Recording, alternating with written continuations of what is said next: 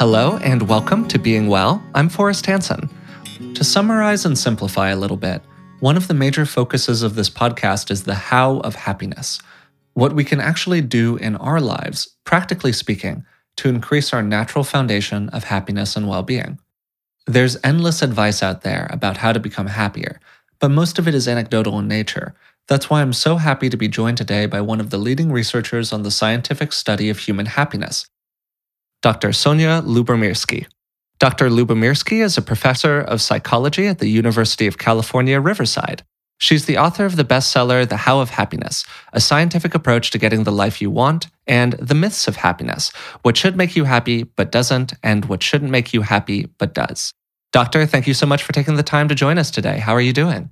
Thank you so much. It's a pleasure to be here. I'm good. Great. So you were gracious enough to squeeze us into a pretty busy schedule, so I'd like to kind of jump right into the material here. Your work has really focused on the practical how of what makes people happy. And one of the more interesting things that I ran into when doing a little bit of research prior to this conversation was the breakdown that you give of the factors that contribute, generally speaking, to human happiness. So what you said, to again paraphrase kind of loosely here, and you're welcome to correct me with any additional detail, is that about 50% of what contributes is based on genetics, sort of some kind of given genetic set point for happiness. And then about 40% are things that lie largely under our individual control. And then the final 10% comes from what you called, I believe, life circumstance, things like health, employment, and so on. For me, I found that 10% number just startlingly low, and I was wondering if you could speak to that a little bit.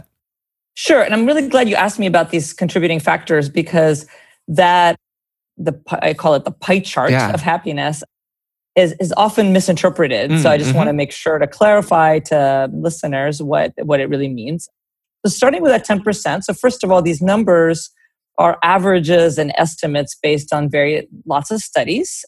And so they're not like set in stone because people, I think like, oh, it's exactly 10% and it's always 10%. So that 10% really comes, and that will be revised as more research comes in. That 10% is surprising, right? Because we sort of think like, oh, if only I got married and I moved to that city where I want to live and had that job I want to have and have a baby or had plastic surgery or whatever, like then I would be happier. And those things do make us happier. They just don't make us happier for as much or as long as we think. But there's a huge caveat, which is that there are some life circumstances that make a huge difference to our happiness and unhappiness. So if you live in a war zone in Syria, or if you're in an abusive relationship, or if you live in poverty, that's going to make you very, very unhappy. And so the 10% number only really applies to people who are kind of fairly comfortable, who already have pretty good lives, and just like improving their life circumstances is going to improve their happiness, that much. So I just wanted to kind of make that clear for listeners.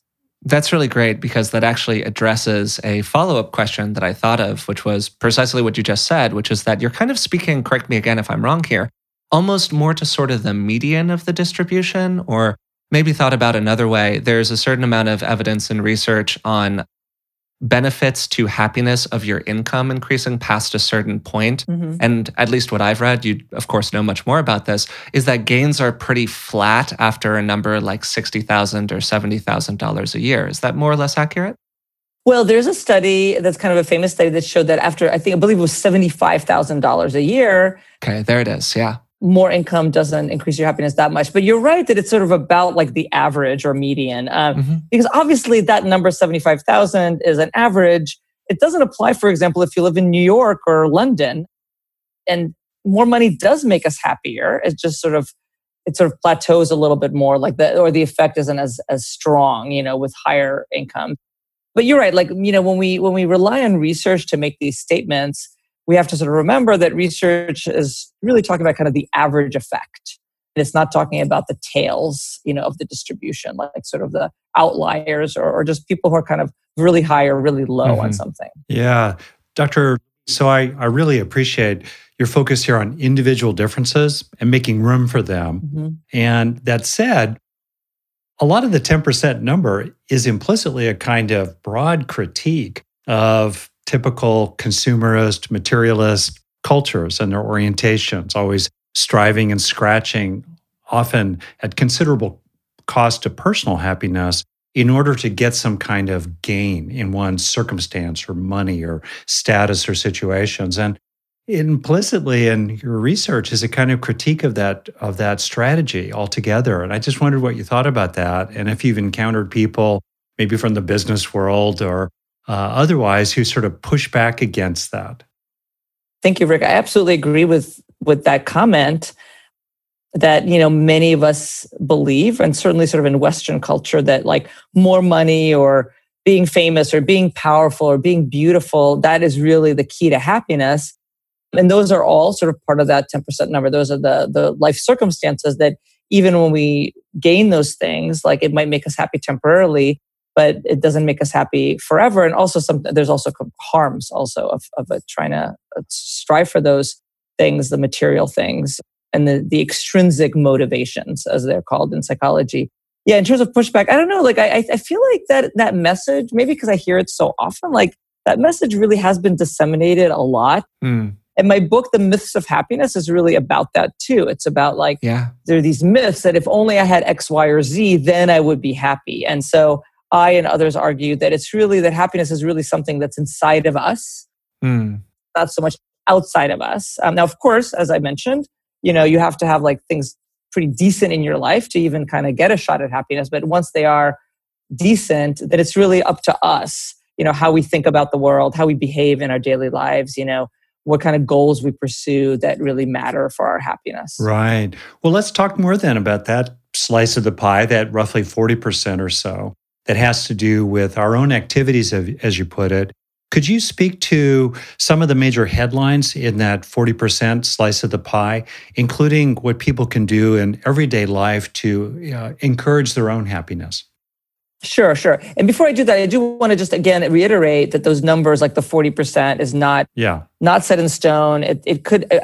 I generally lately basically have been saying that it's just there's a large proportion of happiness that is under our control. I don't know what that number is, but it's larger than a lot of people think, because a lot of people think, oh, happiness is something you have it or you don't, or that it's about your life circumstances. So, my laboratory for the last about 20 years, actually, starting 20 years ago, 1999, we started doing what we call happiness interventions, where we started to test, in an experimental kind of systematic, rigorous way, whether practicing certain kinds of strategies, engaging in certain kinds of activities or practices actually can make people happier over time relative to engaging in neutral activities. So what we're doing is essentially like clinical trials, but instead of testing a new drug treatment, we might be testing gratitude.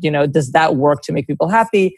And whereas a medical researcher might ask questions like, what is the appropriate dosage of a drug? Or should some people not take this drug? We're asking the same kinds of questions. Is there an appropriate dosage of gratitude? Should some people or maybe some cultures where gratitude is not going to be effective, it might actually backfire?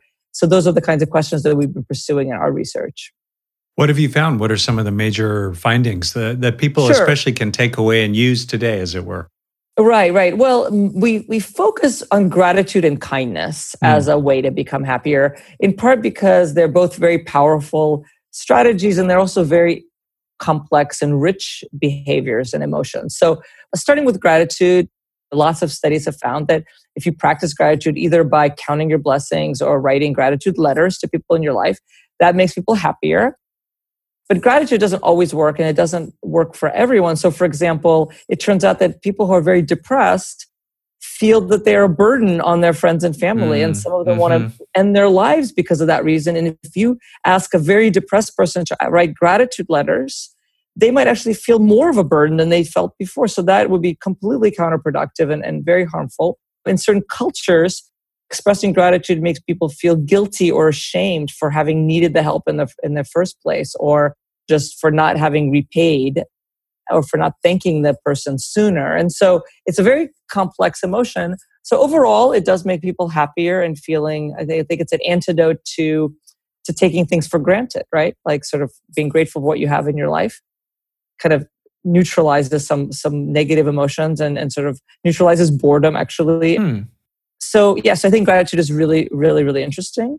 And then we have lots of studies where we ask people to do acts of kindness on a regular basis. Mm-hmm. Usually our standard paradigm for 4 weeks, and any listener can start doing this today, for 4 weeks or longer, 1 day a week, say every Monday, do 3 acts of kindness that you don't normally do. They could be anything, from small things to big things. And people become happier as they do that. It's almost ironic that if you want to make yourself happy, you should try to make other people happier. And kindness has effects beyond happiness. So we have a really exciting study where we found that doing acts of kindness for others led to changes in RNA gene expression. Wow.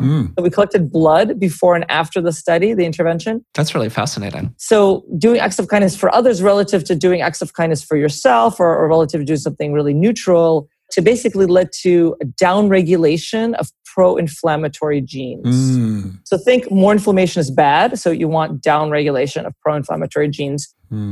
So that is really cool. We're trying to replicate that now because that's just one study. I mean, it's published, but we want to make sure that's replicable. We also found in another study with kids that doing acts of kindness led kids to actually become more popular with their classmates, even when the acts of kindness were done outside the classroom. They like you more when you're a kind person, even when you're not doing it in front of them. And now we're also really interested in exploring not just sort of the happiness seeker, but their partners or the recipients of kindness or the targets of gratitude letters or the witnesses. We have a line of research right now that we actually don't have data yet, looking at with expressions of gratitude, how does it affect the recipient of the target of gratitude? Because that could be, sometimes it's uncomfortable to receive gratitude and sometimes it's wonderful. What about witnessing gratitude? When you are on Facebook and you hear someone kind of thank someone publicly, sometimes that's very positive and sometimes it's not. Or at work, the boss emails the entire team and says, hey, I really want to shout out to this person. So the witnessing gratitude can have, I think, mostly positive effects, but sometimes negative effects. So we're kind of interested in all these different perspectives. That was a really fascinating dive into the research there, Doctor. Thank you for that. I mean, some of that I would imagine that we were kind of more or less aware of, and some of that I had absolutely never heard of before. For instance, that difference in actual gene expression based off of an act of kindness or not, I think is a really fascinating intersection of those two things. Thank you. Yeah, absolutely. To speak to something that you kind of alluded to there, which is these backfire effects, ways that somebody could take a good or quote unquote good, objectively sort of happiness seeking action, but have it backfire on them in some way. If you are somebody who, say, struggles with happiness a little bit, and you're interested in taking some of these positive actions that you're indicating, whether they be gratitude, acts of kindness, or whatever, but you struggle with the backfire effects from them, are there things that a person can do to limit those backfires, or are you just kind of stuck with them? Yeah, that's a really good question. I guess I would suggest, again, I think it's important to keep in mind the scientific findings, but also to keep in mind that there are a lot of individual differences. And so to do some kind of me search, right? So I think you will know best. Like, let's say you start doing acts of kindness and maybe you're an introvert, so it just makes you kind of uncomfortable or awkward going around helping people in person. So you might adjust that and you might help people in ways that are more comfortable for you. Or let's say you do acts of kindness and they backfire because they're not helping. They're not helpful, right? That's all happened to us.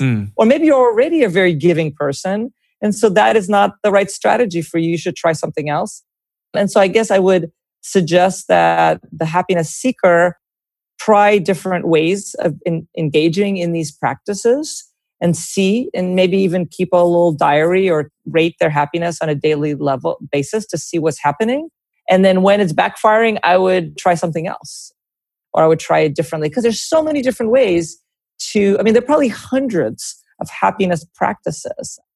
And so there's so many different ways of practicing these strategies that I think all of us can sort of find something that works for us if we sort of keep trying. What have you found in terms of lasting trait effects? In other words, I can imagine that as long as people are doing happiness practices, it's a little bit like pumping up a balloon. As long as you keep pumping it, the balloon is big and it floats. But over time, what happens when people, let's say, stop doing these practices?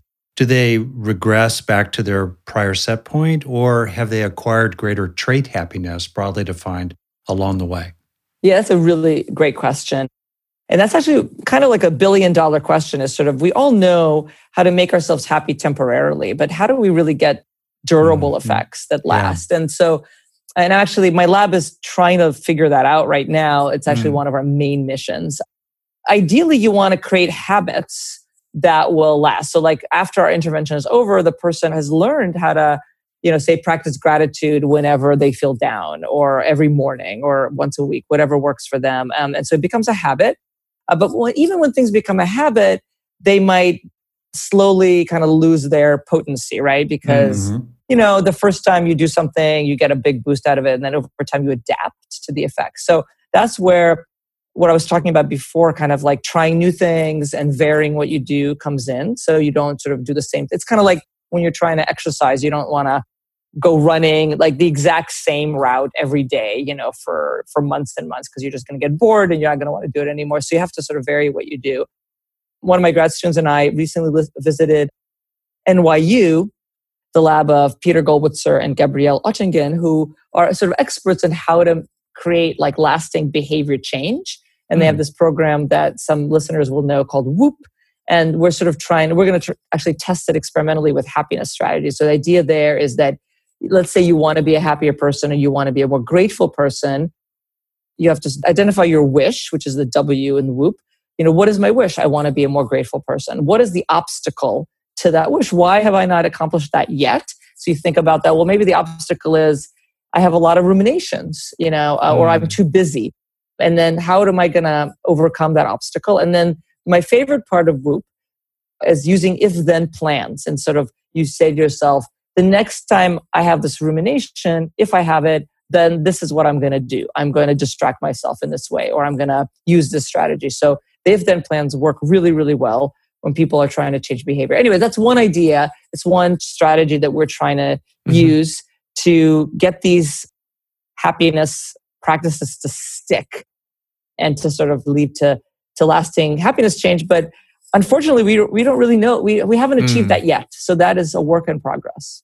I've been really struck here by what we were talking about just a moment ago about the movement from state to trait happiness and how good we are at momentary experiences that are under the general heading of happiness and well-being, both, let's say, hedonic forms of happiness and well-being, as well as more eudaimonic forms that you're well aware of in terms of a sense of meaning, purpose, and contribution. But when those practices fall away, what's left within us, right? And it's really striking that we actually don't know that much about how to help the experiential residues, let's say, of our various happiness practices to sink in, so that over time we develop greater trait well-being and other aspects of that, like resilience. And I think of a lot of people I've known, so I've been a practicing therapist as well as a writer, and a lot of people have experiences of feeling cared about, but when those momentary transient experiences go away, the causes of them go away, inside themselves, they don't feel very cared about. They don't feel like a good person who's worthy of love even. And I just wonder what your reflections are about this deep question. As you said, it's the $1 million or $1 billion question these days. $1 million ain't what it used to be, right? But it's the $1 billion question these days. How to increase trait happiness through these various psychological technologies that we're already pretty good at. I know that is it's such a hard, as you say, such a deep question. Yeah. My thinking is that the more, what is our life? What is life but not just a set of experiences, right? It's a set of moments. And the more moments that we have, let's say, and so you mentioned being cared for, Harry Rees, who's a collaborator of mine, has a theory that basically the key to relationships is to feel valued, appreciated, and cared for or loved. And the more I think about it, the more I really believe it. I really buy into it. So I guess my thinking is that the more experiences you have of where you feel loved and appreciated and valued, the more I guess that will translate in what you're calling trait happiness and also to your self-esteem and to sort of, your feelings of self-worth. And so we want to create more of such moments. And so the more and those moments will aggregate and hopefully turn into like a different self, a sort of version of ourselves. Yeah, I don't know, maybe I'm too optimistic because as you say, after you have those experiences, they're over and then you don't feel that anymore. But I don't know. I guess it's almost like a philosophical question, like what are we, right? And what makes us who we are? And what is sort of our true sort of self-esteem or our true happiness?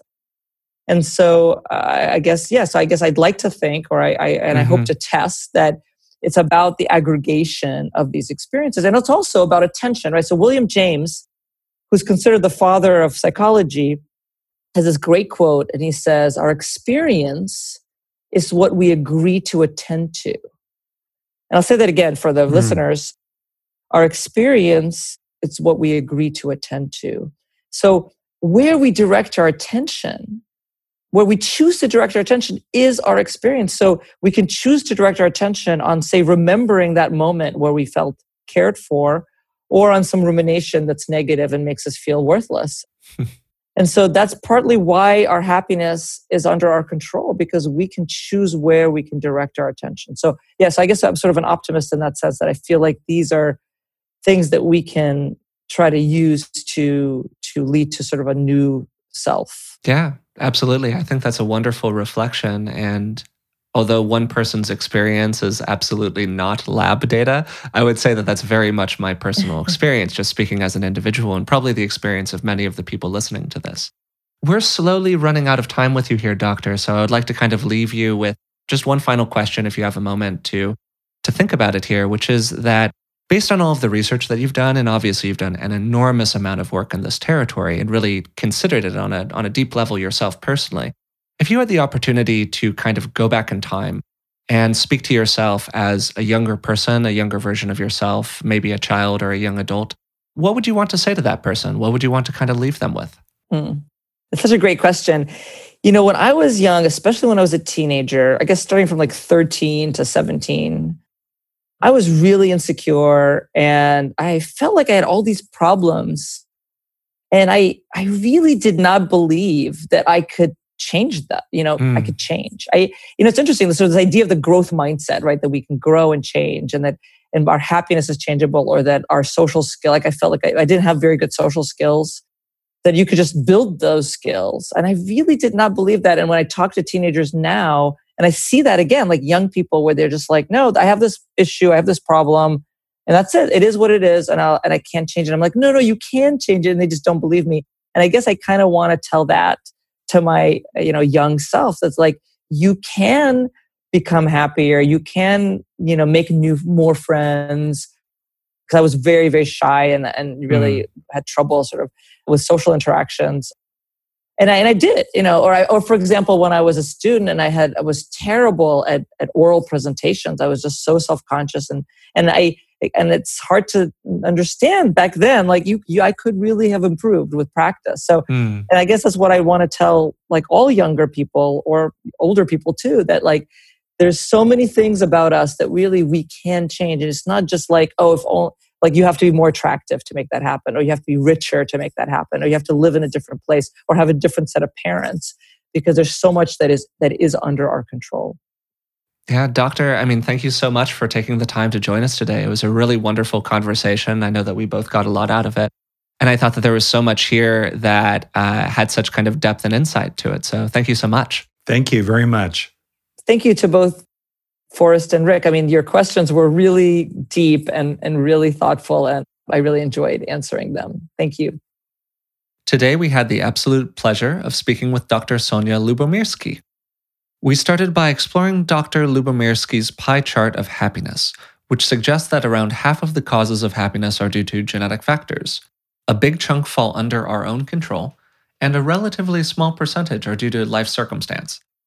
She really highlighted how these numbers are averages and refer mostly to people who don't have some particularly debilitating life circumstance to deal with.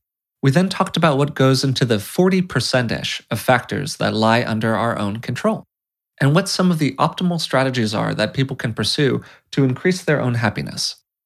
During the course of our conversation, Dr. Lubomirsky highlighted gratitude, acts of kindness, and savoring as being particularly effective.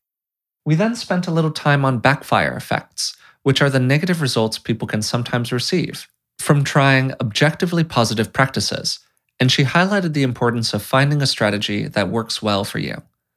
She also shared about some of the most interesting topics her team is currently exploring, including how acts of kindness can actually alter the expression of our genes.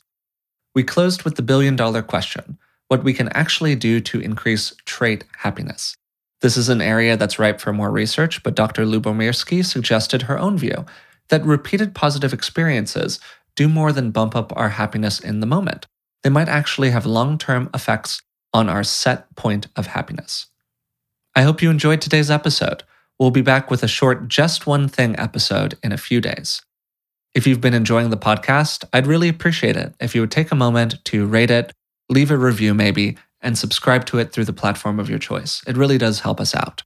Also, as long as we're here, I would like to remind you about Dr. Rick Hanson's monthly meditation program. I'll be including a link to it in the description of today's episode.